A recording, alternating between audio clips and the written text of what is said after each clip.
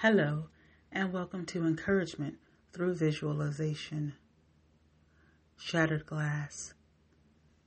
As you look upon the floor and see a pile of shattered glass, and you think of your life, do you think of yourself in a state of brokenness?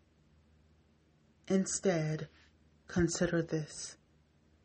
For shattered glass, don't cut yourself trying to piece together a broken past, for it only will hinder you from pressing forward toward your future.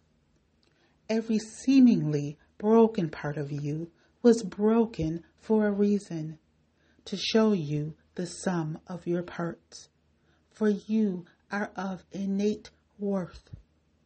Though you may think you are broken, you are who you are today because of everything that you have lived through and have overcome. Although you may not see the victory, it's there within you, staring back at you through the reflection of you.